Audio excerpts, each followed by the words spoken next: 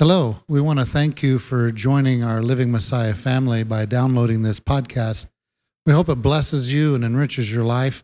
We also want to encourage you, if you can and if your heart is so moved, to support this ministry by going on our website, livingmessiah.com, and donating to help us to put these podcasts in every nation, every place, so we can bring these messages to change lives, to help people grow in the Word of God. Once again, thank you so much for being part of our family. Shalom. Well, good evening. Welcome to our Torah study tonight. Let me see. I guess there's too much to go over before I open in prayer, so let me open in prayer. Father God, thank you for the day. Thank you for this evening. Thank you for this group of people that decided to take the time out of their life to come and study your Torah. I ask, Father God, that you'd open it up to our understanding tonight, that we might learn a little bit more about you and how much you love us and how you'd like us to behave, and we'd learn a little bit more about just how amazing you are.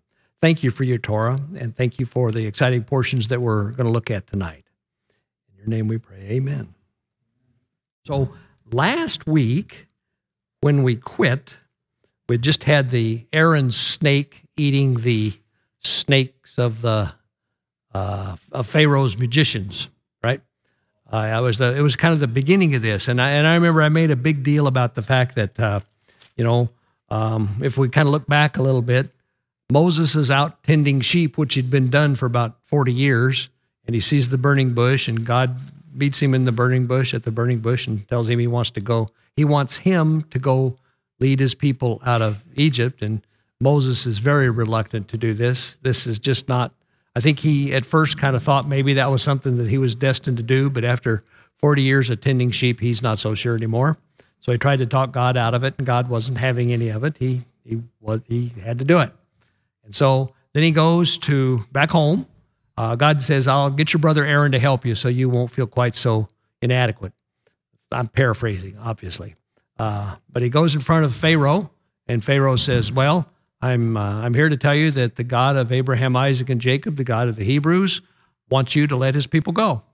And Pharaoh just pretty much laughed at him, said, I don't know who that God is. I don't know what you've got, why you're even here. And, you're keeping the people from being more productive, so get out of here. And then he decides that they need to have to make the same amount of bricks they're already making, mud bricks, but now they have to make them without straw. In other words, they have to go get their own straw. And so the Israelite, the Hebrew foreman go to Pharaoh and say, you can't expect us to do the same amount of bricks when we have to get our own straw. And he basically says, that's your fault because you got this yo-yo Moses trying to get you guys a free vacation. So do it. And then they go out and they see Moses. And one of my favorite lines is they say, well, thanks a lot. According to them, you've made us stink, and you've made us a stench in Pharaoh's nose, Pharaoh's nostrils. And Moses goes to God and he says, you told me that you're going to, bring your people out of Egypt, and you haven't done anything. And I often think about that because what we're going to read tonight is all the stuff that happened, and Moses just didn't have a clue. He had no idea what God had in mind. I think if he did, he probably would have worked harder to try to get talked out of it.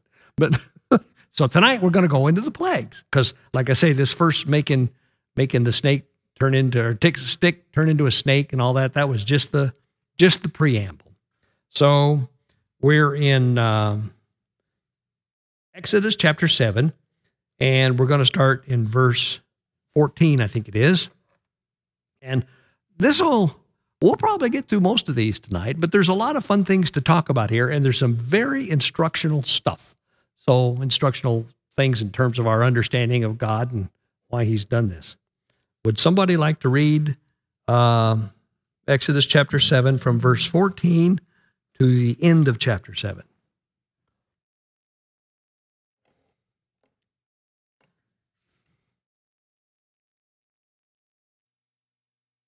That's fine. You take your time. This is a very laid-back group. By the way, you can start in verse 14. There's a switch right on the side that says on. Up. Yeah.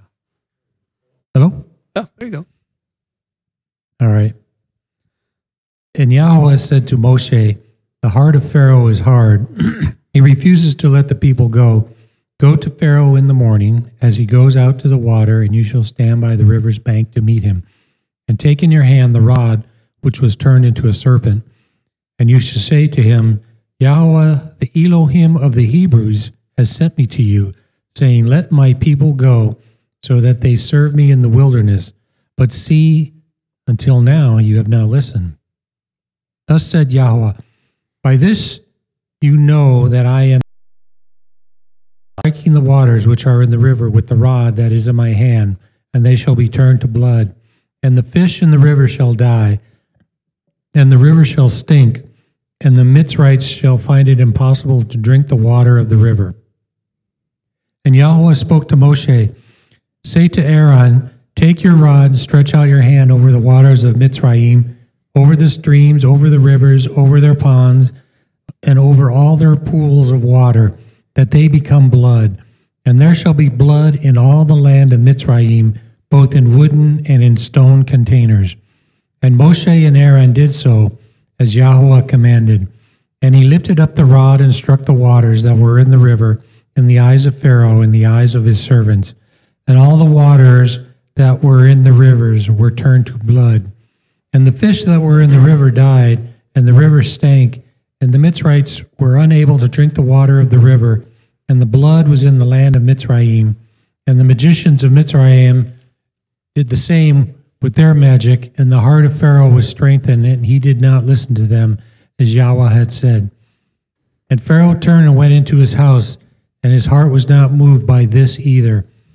And all the Mitzrites dug all around the river for water to drink, for they were unable to drink the water of the river. And 7 days were completed after Yahweh had struck the river. That's fine. That's good. Sorry. Never mind. That's at the end, right? Yeah, I did, but my Bible is weird, and it shows that last verse in the beginning of chapter 8, so never mind. Oh. That's no problem. We're going to get there anyway. So questions about this. I can't ever get the scene from, Charlton Heston's and the Ten Commandments out of my head, because if you remember the scene, he just kind of sticks the rod down in the Nile, and the photography, shows the river, all this red just flowing out, and everything. But that must have been kind of what it looked like, because it says it went everywhere. It just must have been pretty cool. Let's see. When Moses spoke to God, he spoke God's words in verses 16 to 18 to Pharaoh. Did he make God's position clear? Let's look at those two or a few verses, starting in verse 15. God says to Moses, go to Pharaoh in the morning as he goes out to the water, and wait on the bank of the Nile and meet him, and say this to him.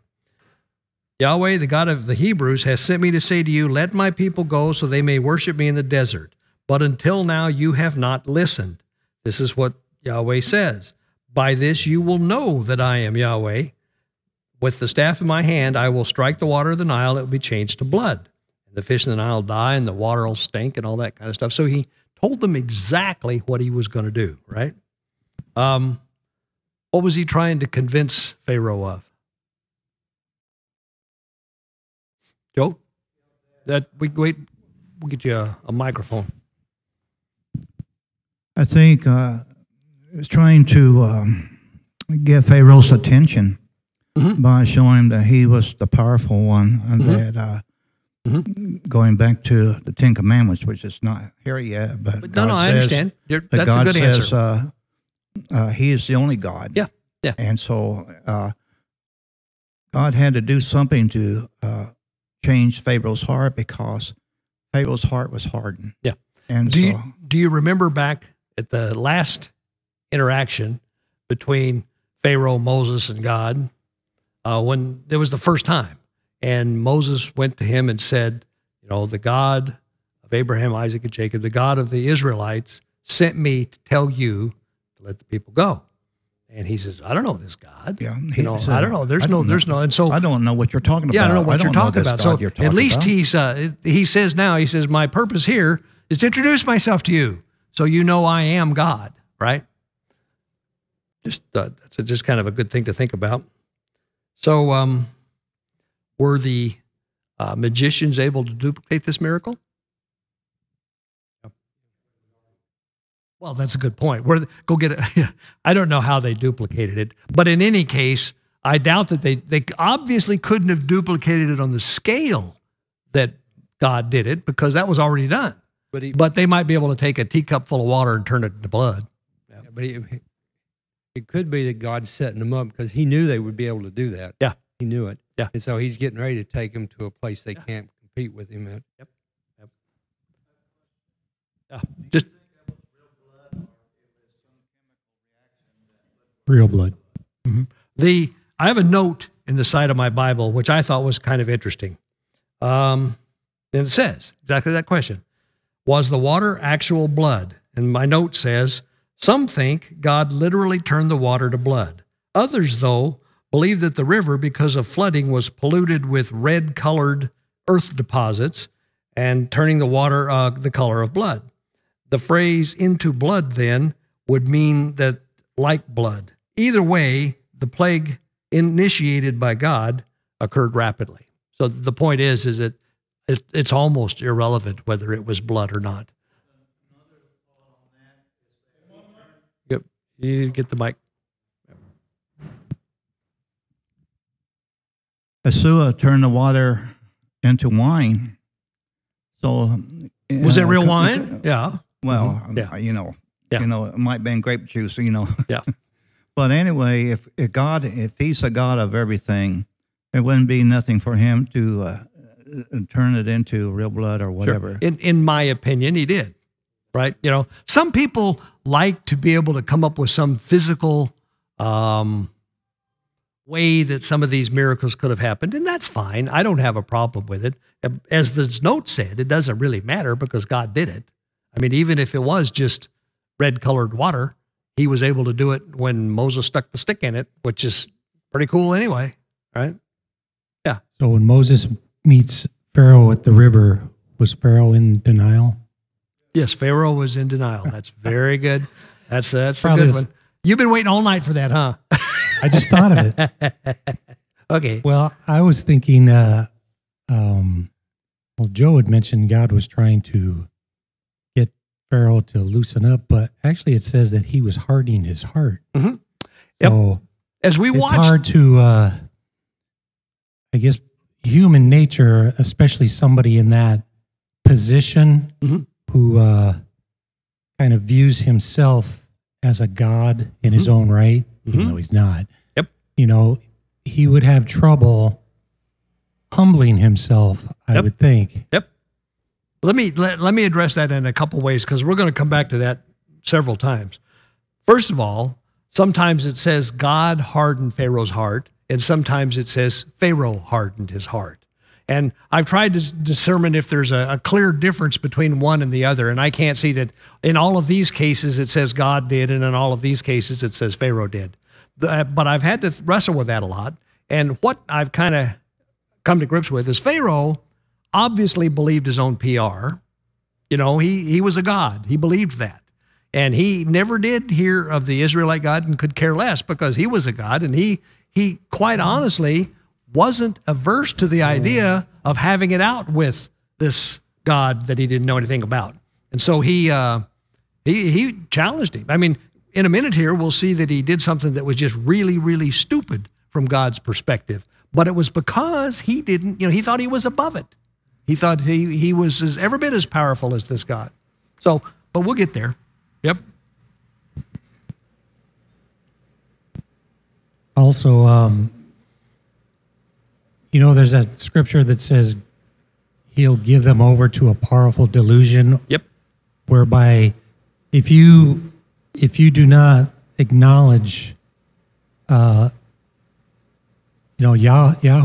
as the God of the creator and all, he'll more or less say, okay. Then I'm going to give you what you want. Yeah. He says if that's really the way you want to go, have at it. Yeah. I think to a large degree that kind of applies to Pharaoh. But we'll talk again. We'll talk some more about this because as we move along, it becomes a bigger and bigger issue. Anything else? We'll move on to the next plague, plague number 2. Does somebody want to read chapter 8 from verse 1 to verse 15, through verse 15? From verse 1 through verse 15. Raise your hand. You can get the microphone if you want to read. Joel will read it. 1 to where? 15, through 15. Ananias said to Moses, say to Aaron, reach out your hand with your staff over the rivers, canals, and ponds. No, it's chapter 8, verse 1. Are they? I don't think so, because he was reading about the river. Was what chapter 8 says. The rivers, which is plural, canals, plural, and ponds, plural, and cause frogs to come up. All right, sorry about that. Go ahead. Unto the land of Egypt. Let's see. And the frogs came up and covered the land of Egypt. But the musicians did the same thing with their secrets, art, and brought up frogs into the land of Egypt. Okay, I got to get you to go back. Because go back up where it says 7 days passed after. Okay, that's verse 25. Okay, you're right, John. Sorry. 7 days after Ananias struck the river, Ananias said to Moses, go in to Pharaoh and say to him, here is what Ananias says, let my people go so that they can worship me. If you refuse to let them go, I will strike all of your territory with frogs. The river will swarm with frogs. They will go up, enter your palace, and then go into your bedroom, onto your bed. Yuck. They will enter the houses of your servants and your people, and go into your ovens and keeling bowls. The frogs will climb all over you, your people, and your servants. Go, keep 15, through 15. Okay. Or through the end of the story, if you will. And Noah said to Moses, say to Aaron, reach out your hand with your staff over the rivers, canals, and ponds, and cause frogs to come up into the land of Egypt. Aaron put out his hand over the waters of Egypt, and the frogs came up and covered the land of Egypt. But the musicians did the same thing with their secret arts and brought up frogs into the land of Egypt. Then Pharaoh summoned Moses and Aaron and said, intercede with Ananias to take the frogs away from me and my people, and I will let the people go and sacrifice to Ananias. Moses said to Pharaoh, not only that, but you can have the honor of naming the time when I will pray for you, your servants, and your people to be rid of the frogs, both yourself and your homes, and that they stay only in the river. He answered, tomorrow, Moses said, it will be as you have said. And from this you will learn that Ananias, our God, has no equal. The frogs will leave you and your homes, also your servants and your people. They will stay in the river only. Moses and Aaron left Pharaoh's presence, and Moses cried to Ananias about the frogs he had brought up on Pharaoh. Ananias did as Moses had asked. The frogs died in the houses, courtyards, and fields. And they gathered them in heaps till the land stank. But when Pharaoh saw that he had been given some relief, he made himself hard-hearted and would not listen to them, just as Noah had said would happen. Okay. So, again, let's talk about exactly what happened. First of all, how much time passed between the first plague and this plague? 7 days, 1 week later. So 1 week later, he comes in, and again, he tells Pharaoh what he's going to do, right? Yeah. Sure, we're on Exodus Exodus chapter 8. Okay? We've just started.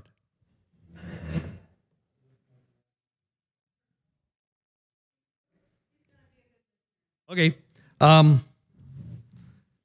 So, describe the plague. What was the plague like?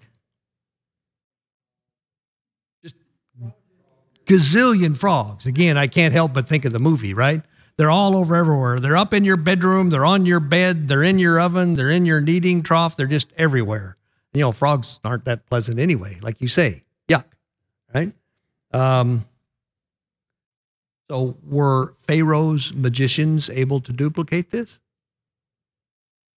Yeah, it was. They, I often thought about that. Now, again, back to this, well, you know, well, that's, yeah, no kidding. Tadpoles are pretty resilient things, and tadpoles can grow pretty fast. I mean, I used to, when I was a kid, you go out and you take a net and you get tadpoles in a net and you stick them in your fish bowl in your bedroom, and before long they're frogs. So, I mean, you know, yeah. Go ahead. Why would, when Moses asked Pharaoh, when do you want this to happen? He says tomorrow. Why wouldn't he say like right now? Yeah, that's what I would have said. That's always been a question to me too. Go ahead. I have to laugh about the frogs because down south where I come from, we eat frog legs. Oh, yeah. Oh, You know, we used to go out, when I was a teenager, we'd go out to the riverbank, catch frogs, and taste just like chicken. That's right. That's right. I was going to say, you know, another thing about these, go ahead, John. How loud were these frogs? Loud. I would think they'd be very loud. They'd be very loud. They bother the heck out of people. Yeah. If they were bullfrogs, they're very loud. Yeah. They're very loud. Yeah. And they grow big. They're big old things. 10 inches from nose to the other end. Another thing about these, and I should have mentioned it with the last plague, the plague of the blood in the Nile, each one of these plagues is centered around an Egyptian god. Now, that's not too hard because the Egyptians had a gazillion gods anyway. But the last plague was basically faced, you know, just directly in the face of this god. I think that it's Hapi or Hapi, which is the Egyptian god of the Nile. And, you know, they worshiped the god of the Nile. So for the God of the Hebrews to be able to turn the Nile into blood was a kind of a slap in the face to this goddess. It's interesting to note, too, in these scripture verses, how the musicians duplicated the same thing as Moses was doing. But you know it's not on the same scale. Well, yeah, but it was still happening. Yeah, but it leads me to believe back in the Old Testament where Satan will do, the Antichrist will do signs and wonders. And everything that God has done, Satan has counterfeited. He can counterfeit to some degree. To some degree, right. We will find that this is the last plague that they were able to do that. But I think it's, I'm sure that Satan was inspiring these musicians to do that. Well, of course. The other thing is, if you want to look at it from another point of view, is as long as Pharaoh's magicians could duplicate what Moses and Aaron were doing, then Pharaoh had some confidence that he hadn't met his match yet. Go ahead. If I was Pharaoh, I'd be saying to my magicians, why are you duplicating this? You're making it worse. Oh, yeah. Yeah. Well, why don't you make them disappear? Yeah, no kidding. Yeah, if you're any good, you'll make it go away. Of course. Of course. They couldn't do that. Yeah. Well, and again, on both of these, it doesn't say, but in my opinion, both of these was simply like a minor little thing. Like, you know, brings in this bowl of water and says, poof, watch, it's blood, you know, or he somehow or another, he says, let me create this frog for you out there. And he, whatever. But anyway, let's see, what else do I want to say? Oh, this God, the God, his name is Hekt, H-E-K-T, Hekt. The Egyptian, it's a goddess. That's a fertility goddess, which kind of makes sense with frogs, is represented as a woman with a frog's head. I think I remember seeing that one time. By producing an infestation of frogs and making the people literally sick to death of them, right? God showed that the goddess Hekt was not in control of fertility, even that of frogs. And it must have been discouraging to see the symbol of their fertility goddess turned into a reeking piles of dead dead frogs. Be kind of gross. Jerry, over here. I see somebody who's got it. Oh, sorry, John. Yes. They got to come up with better names. Happy and Hack. Yeah, I know it. Yeah, there's a lot of these. I'm sorry, and I don't even feel good about those names because I looked them up one time and I never have heard of them before, really. Okay, so that's it. Is that really what it? I can't see it from here, but that's cool. Okay. The frog god. We got more. There's also one here. Well, we'll get there soon enough. So Moses said, like you say, this whole thing is mysterious. Why did Moses say, I'll even allow you to have the honor of telling me when you want the frogs to go? If I were Moses, I'd have said, now, do it now. But he says, tomorrow, right? Okay. Then tomorrow came. The frogs then, all died and became big piles of stink. And what did Pharaoh do?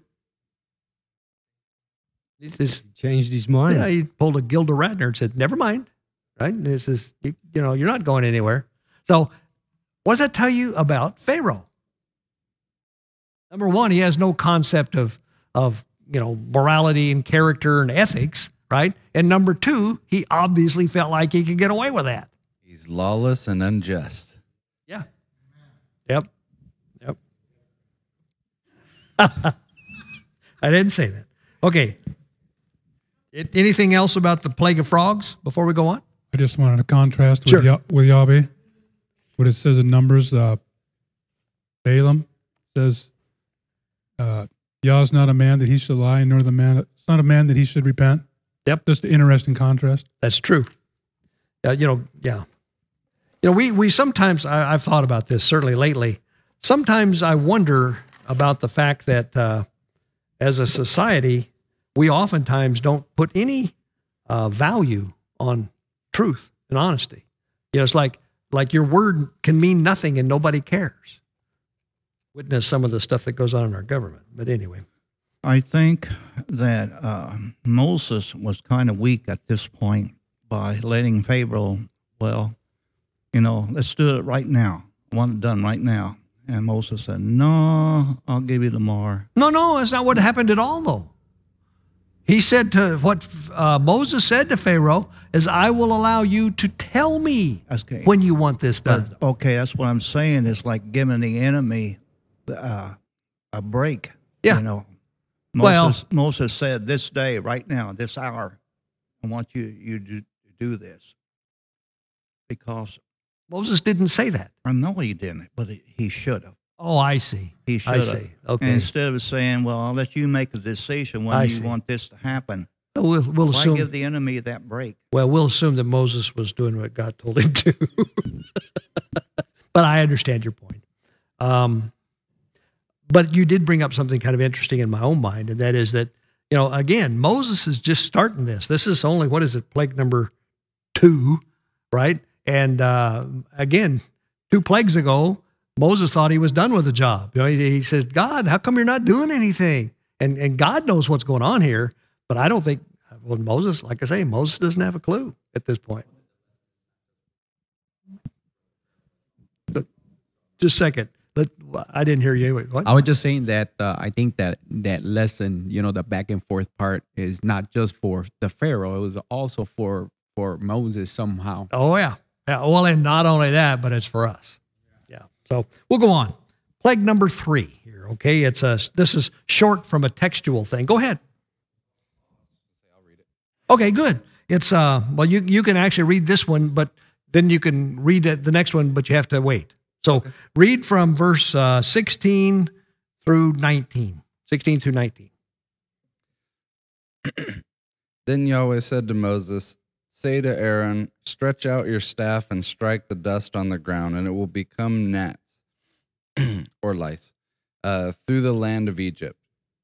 They did so. Aaron stretched out his hand and his staff and struck the dust of the earth, and there were gnats on man and animal. All the dust of the land became gnats throughout all the land of Egypt.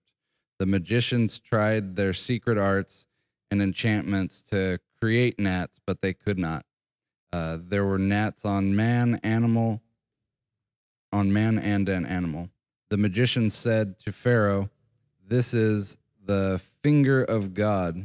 But Pharaoh's heart was hardened, and he would not listen to them, just as Yahweh had said.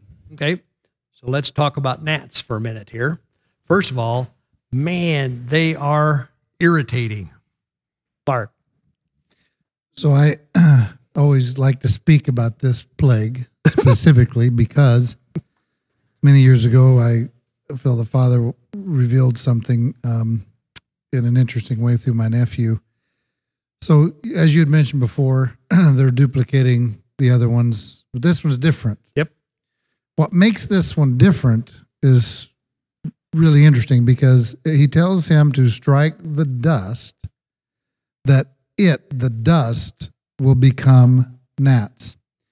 And so the magicians say, this is the etzba, finger of God.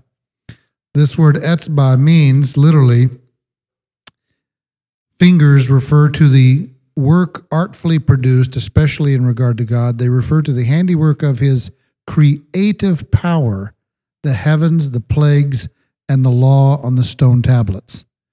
So what happened here was God is now separating everything that's been done before. So now he's like, I am the only creator that can take dust and make life out of dust. Duplicate that if you can. Yeah. And of course they can't. Yeah. So this makes a distinction of who he is.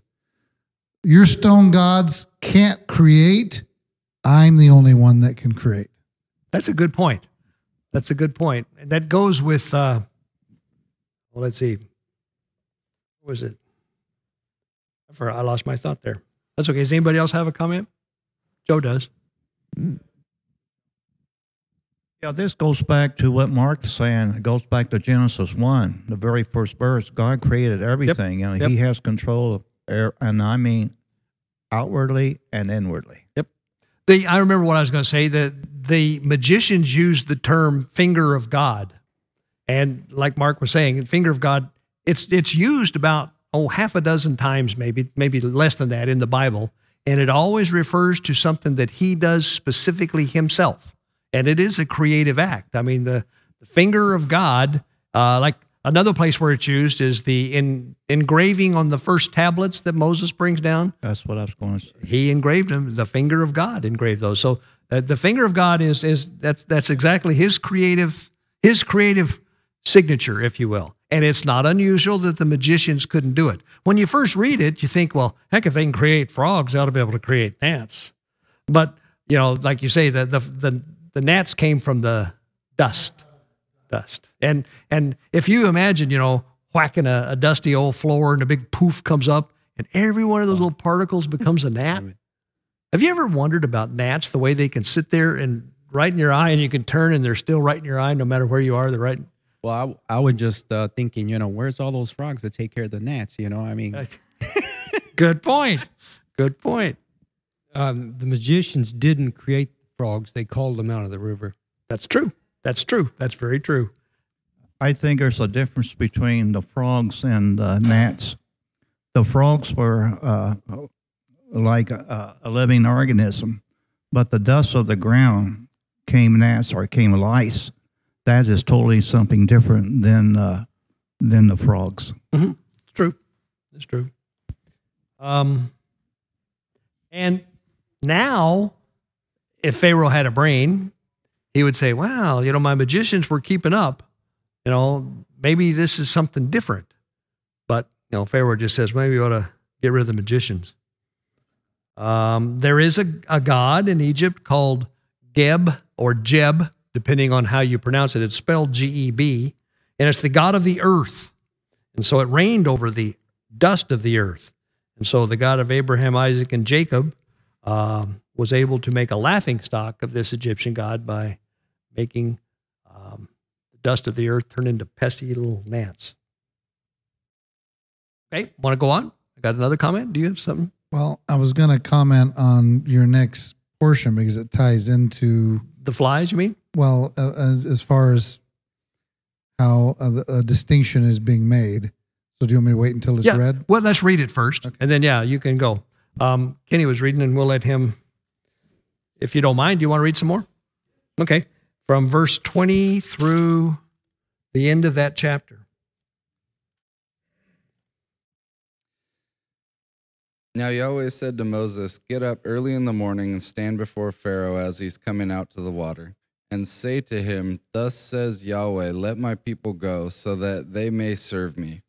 For if you do not let my people go, hear this, I will send swarms of insects on you and your servants, and upon your people, and into your house, and in the houses of the Egyptians will be full of swarms of insects, as well as the ground on which they stand. But on that day I will separate and set apart the land of Goshen, where my people live or are living, so that no swarm of insects will be there, and so that you may know and acknowledge that I am Yahweh. I am in the midst of the earth. I will put distinction between my people and your people. By tomorrow this sign shall be evidence."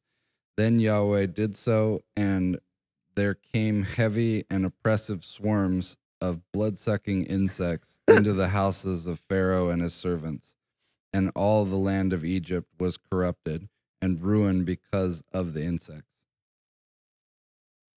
Even though, okay, do you mind reading it some more? Okay.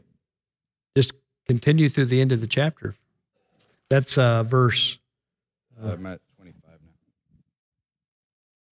Go to verse 32.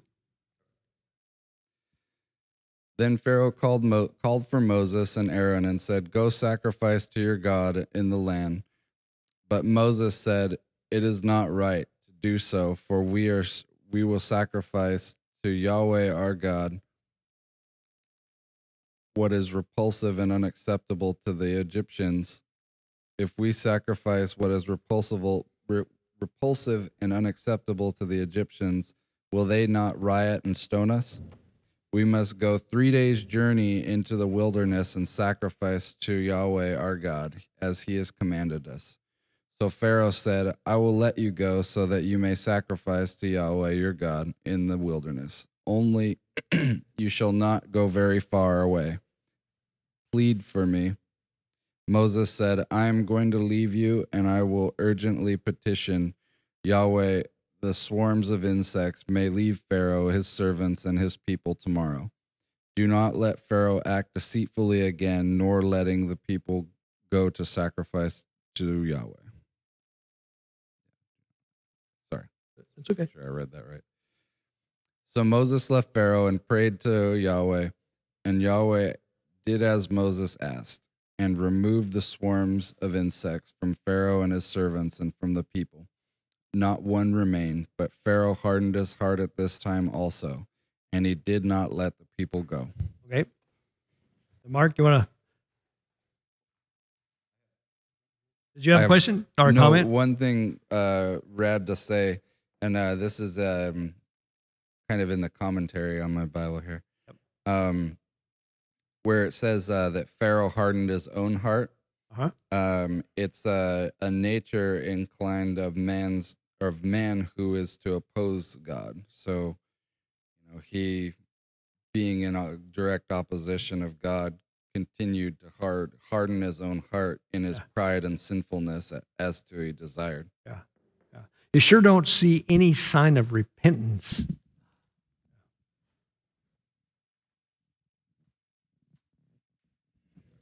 So a few things. We're talking about the plague of flies here. One, I wanted to say, in the world of microscopic bacteria, microbials, it's the flies that land on the things that are dead that enable this ecosystem to clean up that which is putrefying, which is rotten and disgusting. It's interesting that God's not going to let that come upon his people, which is holy and clean. It's going to come upon the world that's putrefied, that is rotting, that is an abomination. Secondly, God allows his people to go through the first 2 plagues, 3 plagues. And here it says 3 times in verse 22 and twice in verse 23. Verse 20 says, I'm going to set apart. So this is the Hebrew word palah. But I will put a division, pedut, and tomorrow will be this sign, ot. First time sign appears in the plagues. So God is going to make a distinction between what is holy and profane, what's clean and unclean. We always talk about how the plagues are coming back. And so here is, it's his people was a part of the gnat plague because both his people and the profane needed to see who the creator is. Mm-hmm. But now now that everyone sees who the creator is, the distinction can be made of that which is putrefying and rottening. That's good. Yep. And so God's now going to make a distinction between one group and the other. And from this point on, nothing comes upon his people. Yep. Only upon that which is rotting, or what is an abomination in the land. Yeah. So I find that interesting that this is the point. And when the plagues come back, we need to remember it's okay. We're going to be a part of a couple of plagues. We don't have to fret. Yeah. God's going to show us something. And then once we see what he's wanting us to see, he'll make his distinction when he's ready to make the distinction. Yep. Well, one of the things you said, which I think is a very good point, is, and I'm going to, at the end of this stuff, we're going to go ask about this, but God is accomplishing several things with all of this. And one is he said up front, he says, I want Pharaoh and his people to know that I am God, not just any old God. I am the God, and I'm here, and I'm with my people. So that's one thing he wants to show. But the other thing he wants to do is he wants to make sure that his people understand that too. And we're going to find like half a dozen other things that God is doing with this. Go ahead. One thing too that's really awesome about that is his people were still able to worship him. And one thing with the Egyptians and everything that took place with them getting eaten up, it made them all of their high priests ritually unclean. So they were all sacrifice, all worship of these pagan deities ceased and didn't proceed forward because the gnats. Yep. Well, it was a war between the gods, right? We just happened to have the 800-pound gorilla. That's not nice, but you get the idea.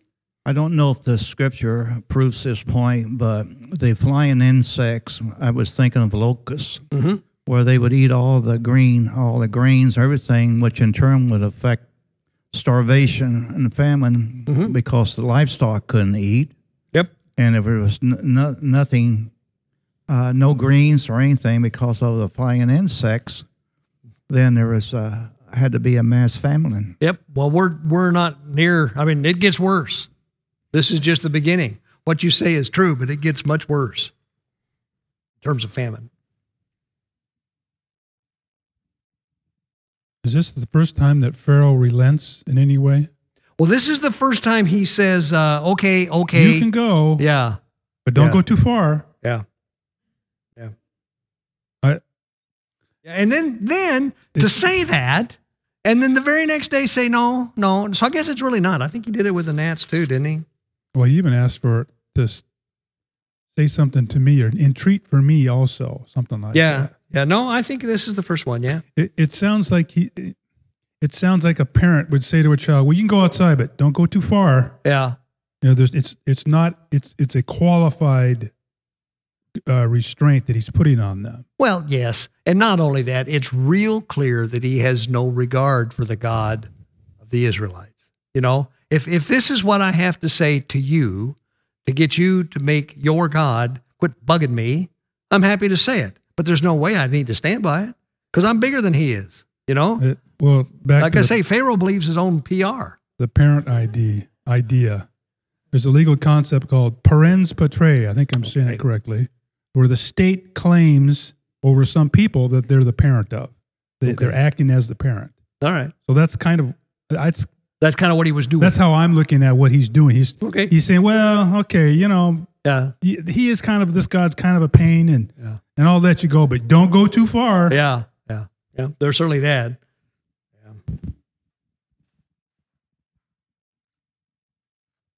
It says in verse 32, but this time also Pharaoh hardened his heart and would not let the people go. So there's a Hebrew god called Khepri, who is the Egyptian god of creation and rebirth. And he was represented, if you get this, by a man with the head of a fly. Again, God makes a nuisance out of an Egyptian god.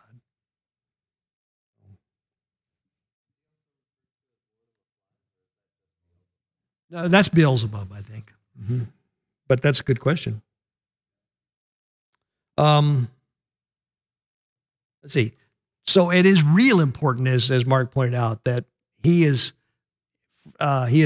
setting the Hebrews apart, the Israelites apart, and he is protecting them. Now, in the beginning, like I say, Moses walked in and says, "Our God says, let my people go," and he said, "I don't know who your God is." And so each one of these, he reveals a little bit more about himself, not only to Pharaoh and Pharaoh's officials, but again, also to the Israelites themselves. So that's kind of cool. And so that was plague number, 4? Chapter 9. Does someone want any more questions about flies? Yeah, Joe. Or thoughts, I should say, not questions necessarily. I think these plagues are getting this progression. It start out with one thing, and it keeps getting worse Absolutely. And worse and worse Absolutely. and worse. Yep. And needless to say, Pharaoh is his heart is hardening each time, because each time he's saying, I can do that. I can beat that. He's just really, it's a war. So somebody want to read chapter 9 from the beginning, from verse 1 through verse 7, just the first 7 verses.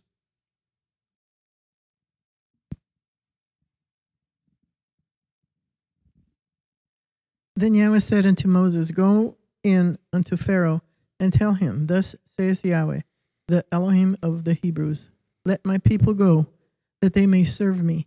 For if thou refuse to let them go, and wilt hold them still, behold, the hand of Yahweh is upon thy cattle which is in the field, upon the horses, upon the asses, upon the camels, upon the oxen, and upon the sheep. There shall be very grievous murrain.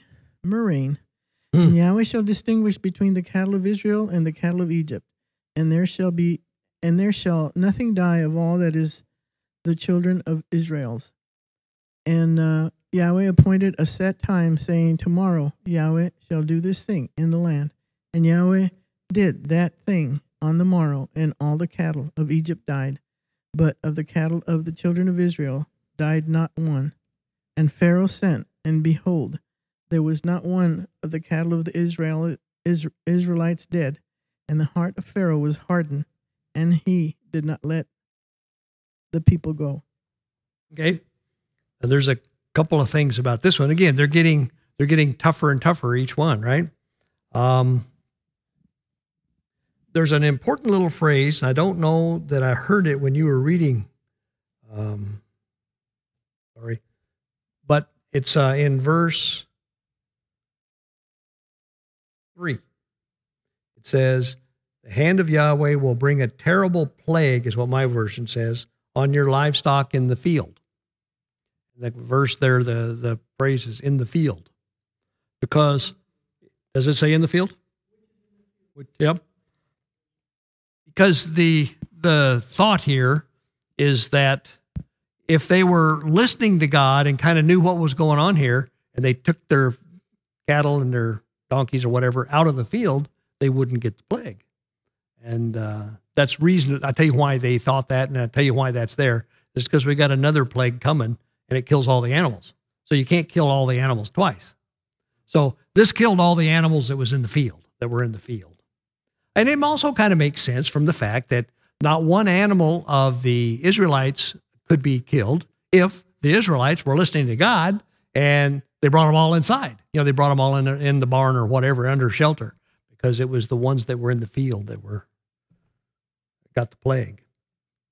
Let's see. I just want to talk about that. Let's see. This would have been a very expensive plague. because this livestock is a big deal. It's one thing to be inconvenienced by a bunch of frogs or to have gnats in your face or something like that, but we're talking big money in terms of livestock. So another thing you can imagine here, we know that when this is all over and the Israelites leave, a fair number of Egyptians went with them, right? And I bet you at this point in the sequence of things here, some of these Egyptians are kind of getting a clue, because it's not looking like Pharaoh's winning. And if that's, I think, is part of why this one says, tell them we're going to do this in advance. So it gave people an opportunity to say to themselves, well, I'm not sure how this is going to turn out, but I think I'll do what God says and bring my livestock in. So anyway, I blabbed enough there. What do you have to say? It seems in this case, Pharaoh, rather than being disgusted or whatever, with frogs and whatnot, he's just more angry because it just says he goes in and sees that the livestock of Israel has not been killed. Yeah. And it seems like he gets angry and then hardens his heart. That's a good observation. Then he goes and he sends his people to look at the Israelites and finds out that none of their livestock was done in. Yeah. There's a note of humor that might be thought of here because they worshiped the cows, and to have to worship a cow that was sick must have been difficult and repulsive. Yep. I'm glad you brought that link, and that one is a Egyptian god I've heard of, Hathor.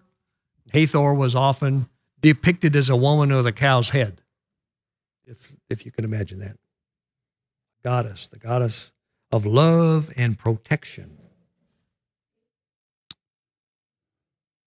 Yep, that's true too. Okay. Jerry? Yes. Well, it's interesting that what gets Israel in trouble at Mount Sinai? The golden calf. Yep. And did they forget about this or something, or? Evidently they did. Yeah, that's a good point. That's a good point. He's got something here.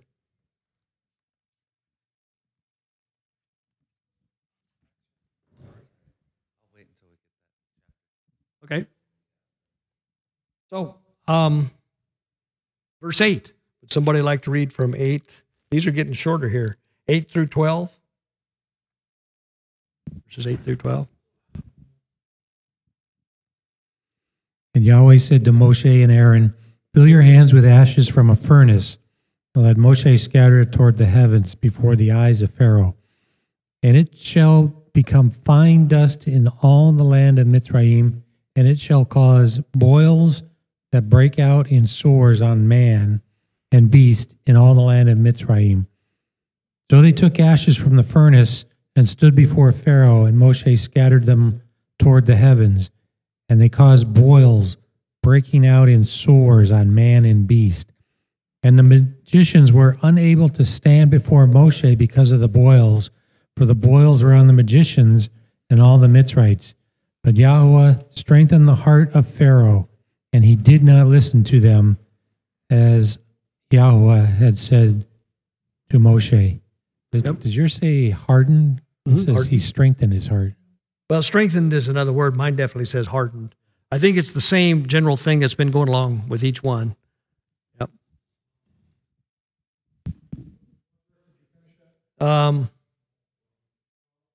Yeah. Chapter 9, verse 12.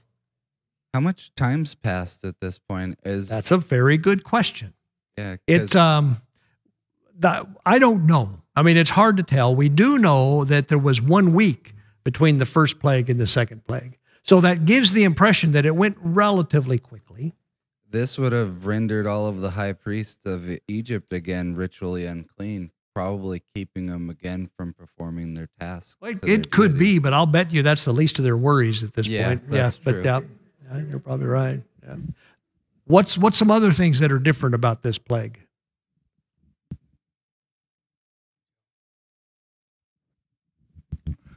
It keeps getting worse. Oh, it does. It keeps getting worse. But I was thinking too, the time lapse because the scriptures kept saying, get up early in the morning, get up early in the morning. Yeah, so it has to be at least a day. And so how many weeks, how many days was this? I don't think everything happened all at once. I think there's a progression, maybe 2 or 3 weeks, you know, or then another 2 or 3 weeks, another 2 or 3 weeks. So, it might have been 2 or 3. It might have been 1, but it wasn't every single day, I don't think. And it wasn't like once a month or 2. Is this the first time it actually affects their actual physical being? That's the difference. That's the difference. I mean, before you could talk about, you know, flies are a nuisance, gnats are a nuisance, losing all your cattle is a nuisance. I mean, that's bad stuff. This hurts. I mean, this boils are pain, literally, right? And you can imagine, it doesn't say one way or the other, but you can imagine that Pharaoh was afflicted too. It certainly says all his officials were. Now, if I were working for old Pharaoh, I'd be kind of hacked off at this point, because I'd say, good gosh, don't you have a clue here? You know, you're not winning, dude. Yeah, but it said that God hardened his heart. Yes. Good point. So, good point. You know, at this point in time, Pharaoh's turned into a puppet and he has no control over it. Well, I'm not sure I'd say maybe that. Not none, but yeah. He has God's been guiding him to do what he wants him to do. Well, yes. I think the way I put it, and John and I a lot of times don't agree on this, but the way I'd put it is God knew that Pharaoh was the kind of man that wasn't going to relent. And so he said, okay, if that's the way you want it, then go for it. And he, if you will, helped him along. But if there had been any part of Pharaoh that would have said at some point in time, okay, I realize now that, I mean, can you imagine Pharaoh saying this? I realize now that I was wrong about all these Egyptian gods and your God really is the one true God. I don't see Pharaoh saying that. And I think God knew that. That's all I'm saying about it. Mark. I'm backing up to verse 5 in chapter 9. I forgot to mention where it says the Lord set a definite time. Yep. The Hebrew word is moed. Okay. So he's basically saying, I'm setting a moed here. An appointment. An appointment for tomorrow. Mm-hmm. And this is where, of course, the distinction between now, instead of a distinction between people, it's a distinction between the animals. Yep. Good point. The plague of the boils is, to me, kind of a big turning point. Along with Pharaoh's hardening his heart, I believe that God allowed it because he could foresee the fact that Pharaoh wasn't going to change his mind. Yes. It was in his DNA that he was a pagan. Mm-hmm. And because of his paganness, you know, it's like in the day you can hear a person can hear the gospel and still not believe. Intellectually, they can see it. Mm-hmm. But spiritually, in their hearts, they deny it. They can't. So God allows it. If you want to be filthy, be filthy still. If you want to be righteous still. It's up to the individual. Yep. It is definitely up to the individual. I think, like I say, it's difficult for us time-bound individuals to understand that God can be all-knowing. He can know how everything's going to turn out, but yet we still have the ability to choose. That's a contradiction that I believe, this is just me, that I believe we just have to learn to live with. If it were possible for us to understand what it was like to exist outside of time, we might have a clue about what that means. But God definitely, he makes it very clear that it's up to us to make the choice. But he also makes it very clear that he knows exactly how everything's going to turn out. That's difficult to wrap your mind around, no matter how you look at it. But it's true. So, kind of like, get over it. Yes. We talked about this the last time around. I lean towards the idea that harden means, the word meaning is to give strength, to strengthen. Okay. In other words, the Lord gave him the strength to carry out his will. Okay. Whereas if he hadn't got that strength, he would have had the will, but he wouldn't have had the strength, and so he would have crawled under his bed and hid. You know. Okay. So that's one. All right. One view that's out there, which I kind of lean towards. That you know, God didn't force him to do it, or some people take the meaning of harden as if God made him. You know, he didn't do it. Attitude of rebellion. Yep. Which he didn't force Pharaoh to do something against his will. Right. He allowed his will to be conformed to his heart, really, I think is what it amounted to. Yeah. Right. Yeah. The other thing we can make a comparison to is, Pharaoh was kind of in the elitist bubble there in his little palace, and he had more resources and protection, so he could last longer. Oh, yeah. Compare that to Macron in France, this elitist that for a couple of years has been increasing the burdens on the people. Yeah. And he's fine. Doesn't bother him any. Yeah. Until now. Until now. He broke the camel's back and they exploded in rebellion. Yeah. Well, that's, the best example, that was old Louis the 14th, right? Where Marie Antoinette said, let them eat cake, right? They're hungry. They don't have any bread. Well, let them eat cake then. Yeah. Good. Very good. Anyway, so they're getting worse. Let's see. The god associated with the boils in my notes was Imhotep, or Isis, was considered to be the god of healing, and Isis was the goddess of medicine and peace. So between healing and medicine and peace, they were shown to be somewhat, impotent's a good word. Yeah. Insufficient. Yeah. So let's do one more. Verse 13. This is a long enough section. We're going to have to break it up a little bit. Yeah. Let's, things are getting tough here. So someone want to read from verse 13 through 26. I'll do it. Well, okay. You want to do it, Mark? Okay.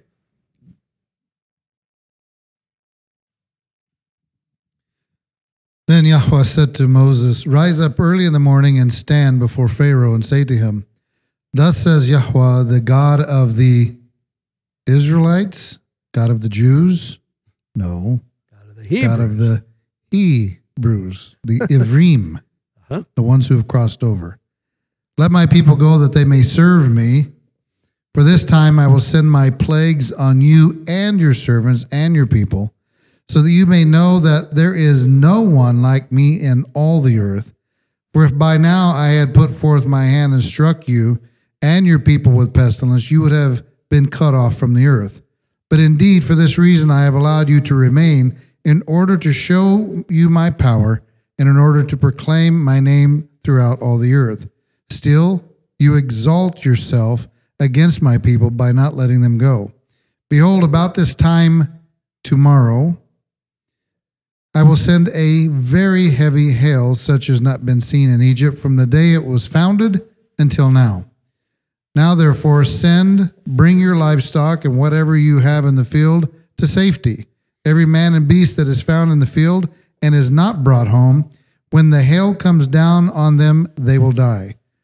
The one among the servants of Pharaoh who feared the word of the Lord made his servants and his livestock flee into the house. But he who paid no regard to the word of the Lord left his servants and his livestock in the field. Now the Lord said to Moses, stretch out your hand toward the sky, that all hail may fall on the land of Egypt, on man, on beast, on every part and plant of the field. Throughout the land of Egypt, Moses stretched out his hand toward the sky, and Yahweh sent thunder and hail and fire ran down to the earth, and Yahweh made the rain and hail on the land of Egypt. So there was hail and fire flashing continually in the midst of the hail, very severe, such has not been seen in all the land of Egypt since it became a nation. The hail struck all that was in the field through all the land of Egypt, both man and beast. The hail also struck every plant of the field and shattered every tree of the field.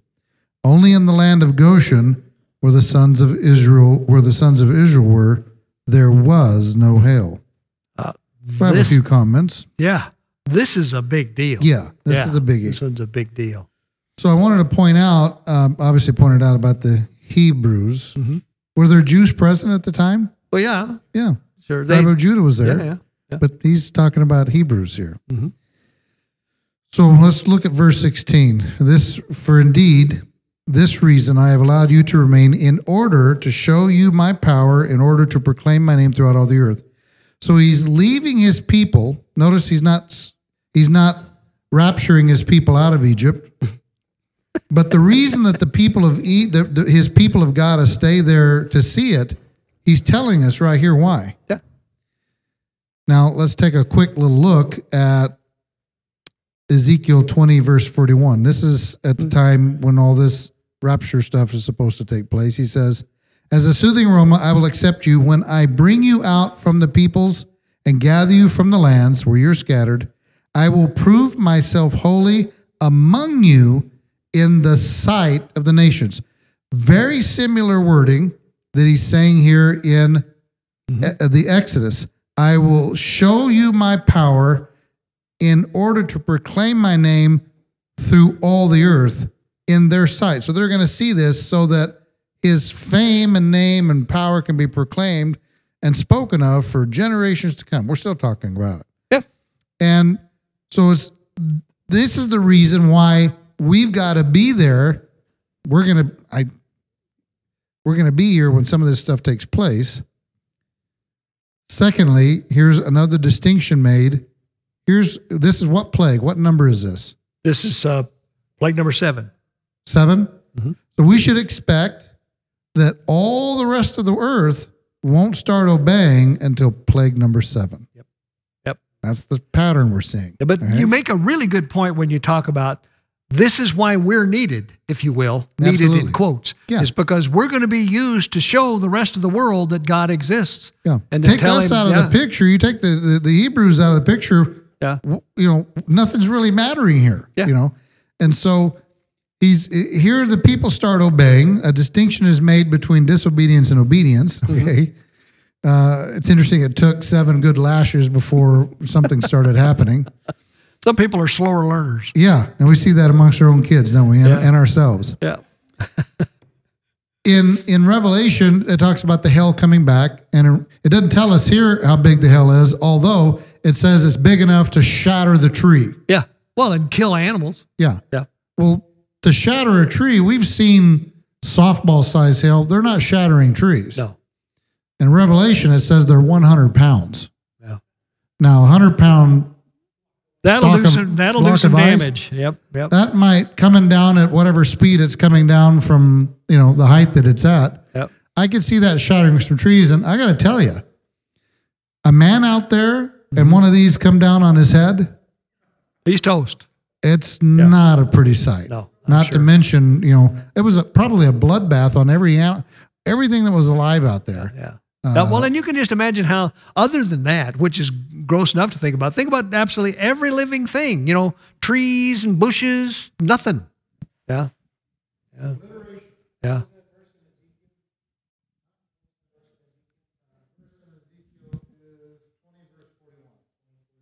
Ezekiel 20:41. Is that what you said?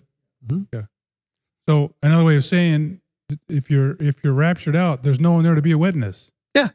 If you're there, you can say, "I'm an eyewitness." Yeah. That happened. I was there. Yeah. In this verse too is, I kind of always just sort of assumed that he was doing this thing because he wanted to dress down their gods, if you will. Mm-hmm.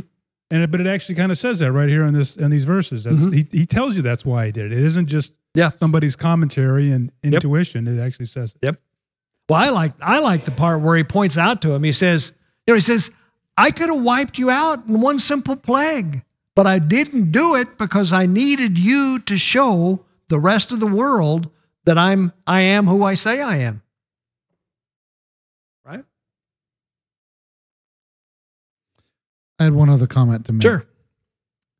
So in this hail coming down, we see that some of the people obeyed, some didn't. What does God tell us that he does to the rebellious son?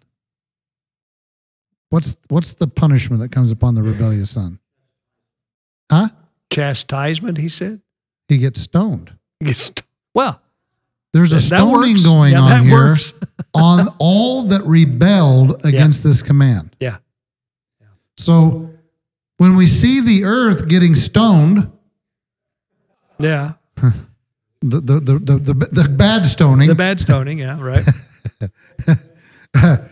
This is showing who all the rebellious people is, because they obviously didn't bring the cattle in Yeah. They didn't bring themselves in. Yeah. They didn't think it was going to happen. And so they're going to get what's coming to them because they completely defied Yeah. God. And now they're going to get a stoning, Yeah. indicating they're the rebellious people. Yep. On the other hand, you can imagine how the difficult position a lot of those Egyptians would have been in. I mean, and that's something I think about from our standpoint too. If you're not thinking about this, if you're not prepared for this, if you're not at least have it on your radar screen, it's going to be hard for you to see it because the rest of the world, the lamestream media, they're not going to be talking about it in the framework in which it's intended to be understood. There's that. Yeah. Go ahead, Pat. My commentary mentions that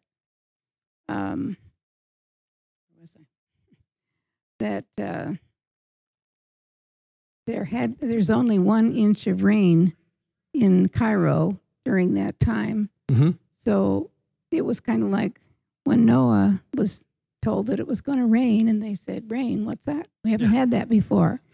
So if there wasn't much precipitation before that, it's no wonder it says there in the verse 24 that it was very grievous, like none they'd had in Egypt since it had become a nation. Yeah. So it makes me understand a little more why they were Shocked. nonchalant about it. Well, I bet you can count the number of hailstorms that come to Egypt on one finger in a year. That just doesn't happen. God's a God of mercy and forgiveness. And Yes. what more can he do than what he's done to show the world that he is the creator, that he died on the cross, and everything goes along with that. So he's given mankind every opportunity, every chance, but they still don't accept it. Yes, that's true, but he is giving. I would say he is giving, not has given, because it's not all over yet. Yep. It's an interesting mixture, hail and fire. Yeah. Two opposites.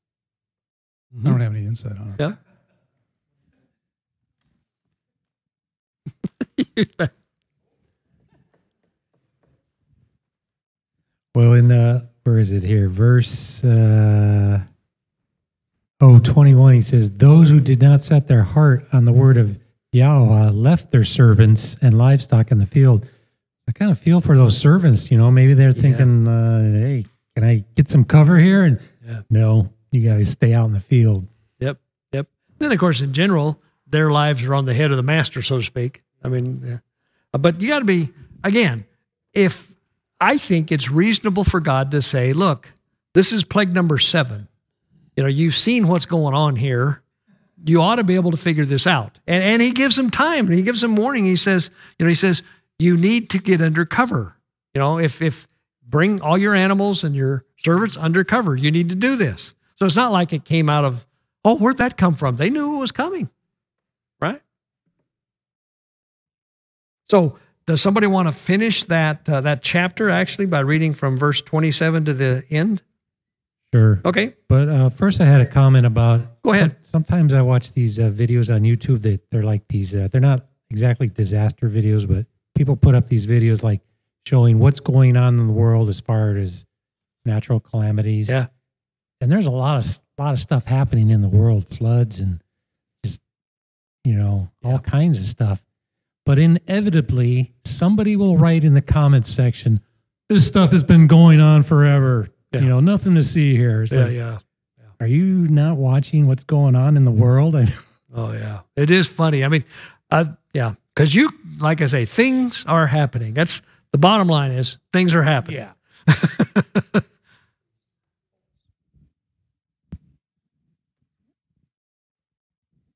Hey, John, if you Google frozen methane hydrate, you can see videos of it. It looks like hail, looks like ice, but it burns. How about that? Burning ice. Methane hydrate. Frozen methane hydrate. Yep. Kind of cool. Be fun for my party. Basically what an asteroid is, isn't it? Just like a frozen. Some asteroids.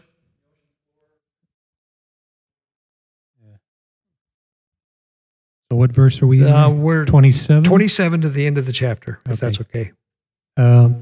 Let's see. Okay.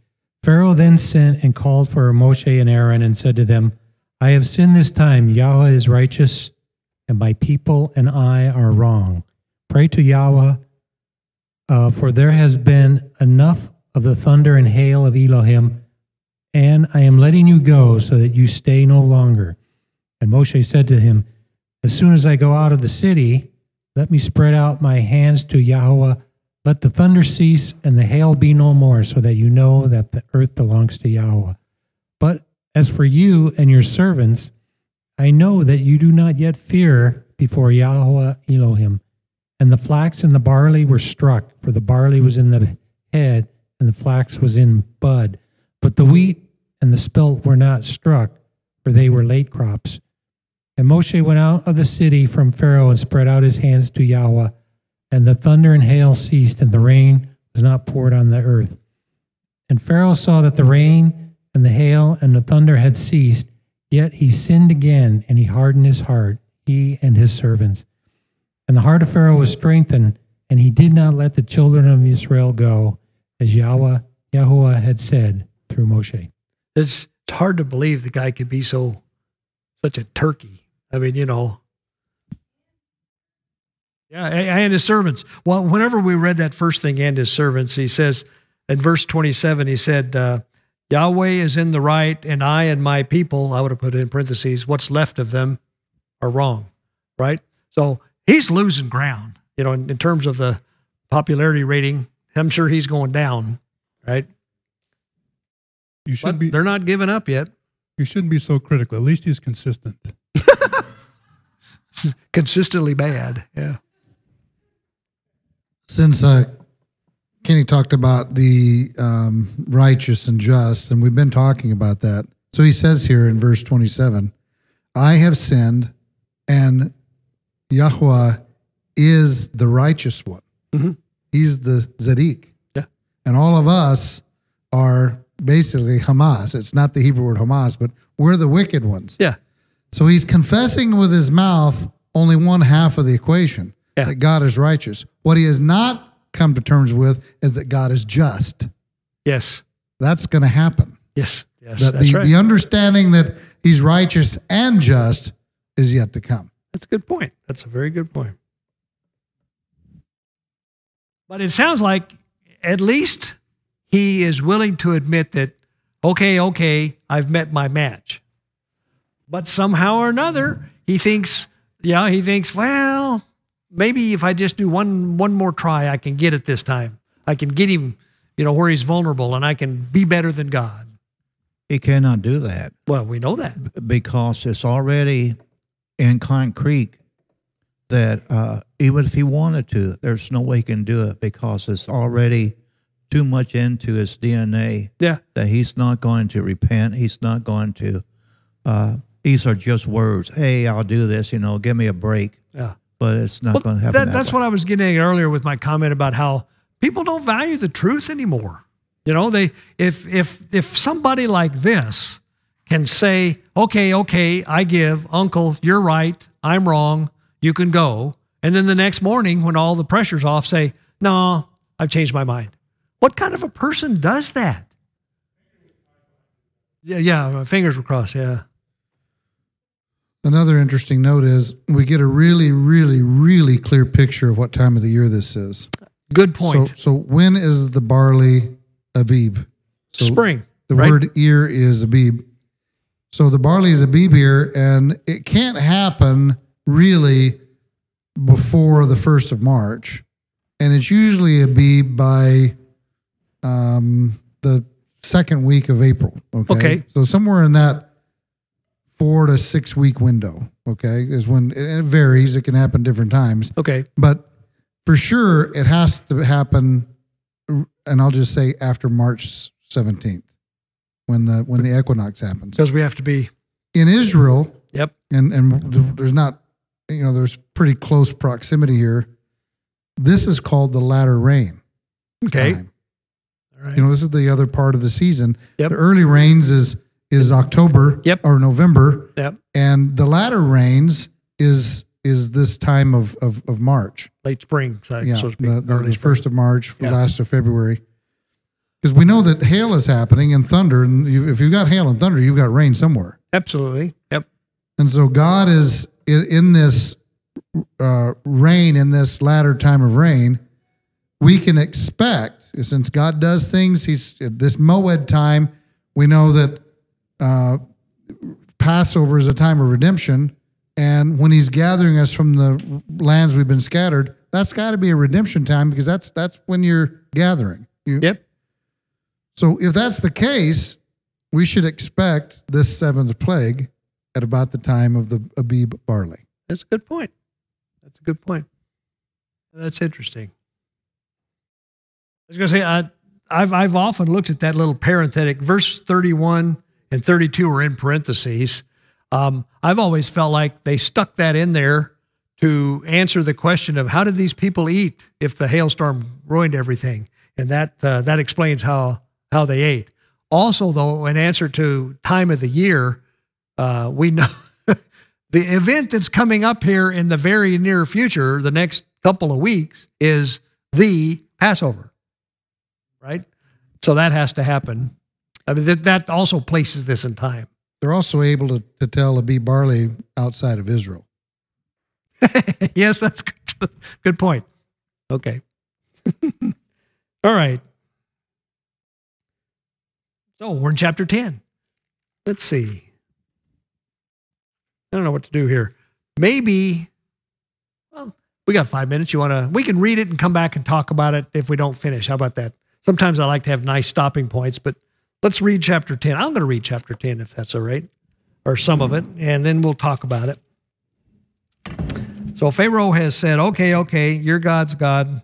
You're right. We're wrong. But then he says, never mind, I don't care anymore. So starting in chapter 10, he says, then Yahweh said to Moses, go to Pharaoh, for I have hardened his heart and the hearts of his officials, so that I may perform these miraculous signs of mine among them, that you may tell your children and grandchildren how I dealt harshly with the Egyptians and how I performed my signs among them, and that you may know that I am Yahweh. So Moses and Aaron went to Pharaoh and said to him, this is what Yahweh, the God of the Hebrews, says. How long will you refuse to humble yourself before me? Let my people go so that they may worship me. If you refuse to let them go, I will bring locusts into your country tomorrow.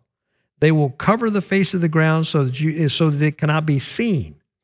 They will devour what little you have left after the hail, including every tree that is growing in your fields.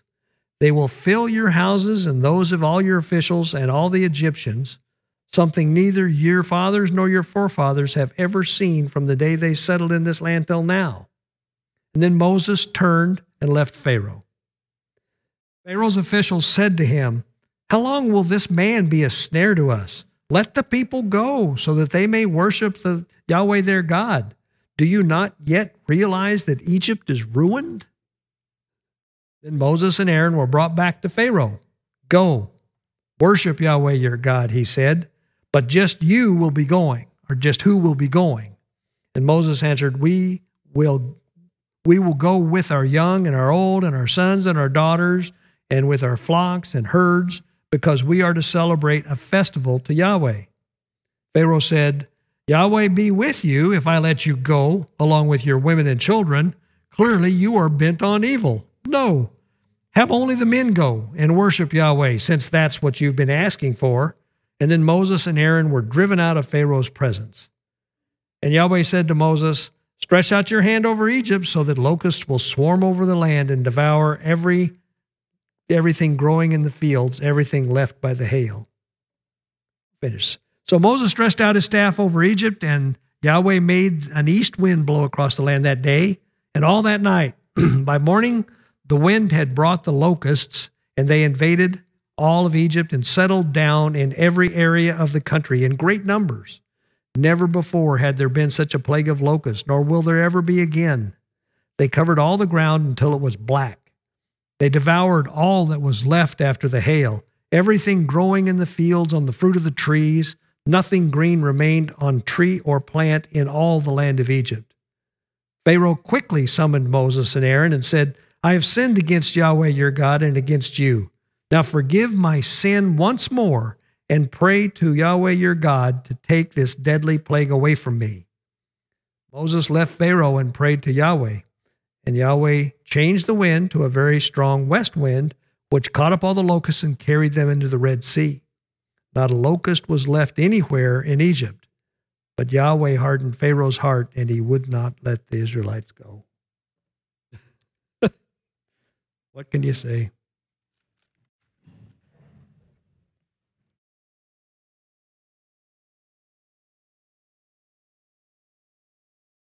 Verse 9 of 10. Okay. Moses said, "We shall go with our young, our old, our sons, our daughters, with our flocks and our herds. We shall go, for we must hold a chag." A hog. Okay. There's only 3 of the appointed times that are called a chag. That's Passover, Shavuot, and Sukkot, huh? No, not Passover. It's unleavened bread. Unleavened bread, okay. So my point is, they held Passover in the land. That wasn't the hog. Okay. They I see. they actually held the first day of the Chag in the land, but the 7th day of the Chag, they were doing it out of the land. That's good point. Just as they said they were going to do. Okay. The last day of this Chag, which brings us to a question. Since the Torah was given, 3 months later at Sinai, how did they know what Chag was and what they were supposed to do here? That's an excellent question. That's an excellent question. Anybody have any thoughts about that? Beg your pardon? They did it before. Okay. Torah's always been there. Yep. Yep. One comment I got here, I forget where I saw it, that Moses goes into town, he comes out of town, he goes into the palace, comes out of the palace. Joshua did that. Yes. He always left Jerusalem. Yeah. And went up to Mount of Olives, Yeah. Bethany, and They didn't stay in there. didn't stay. It's an interesting observation. Yeah. Yeah.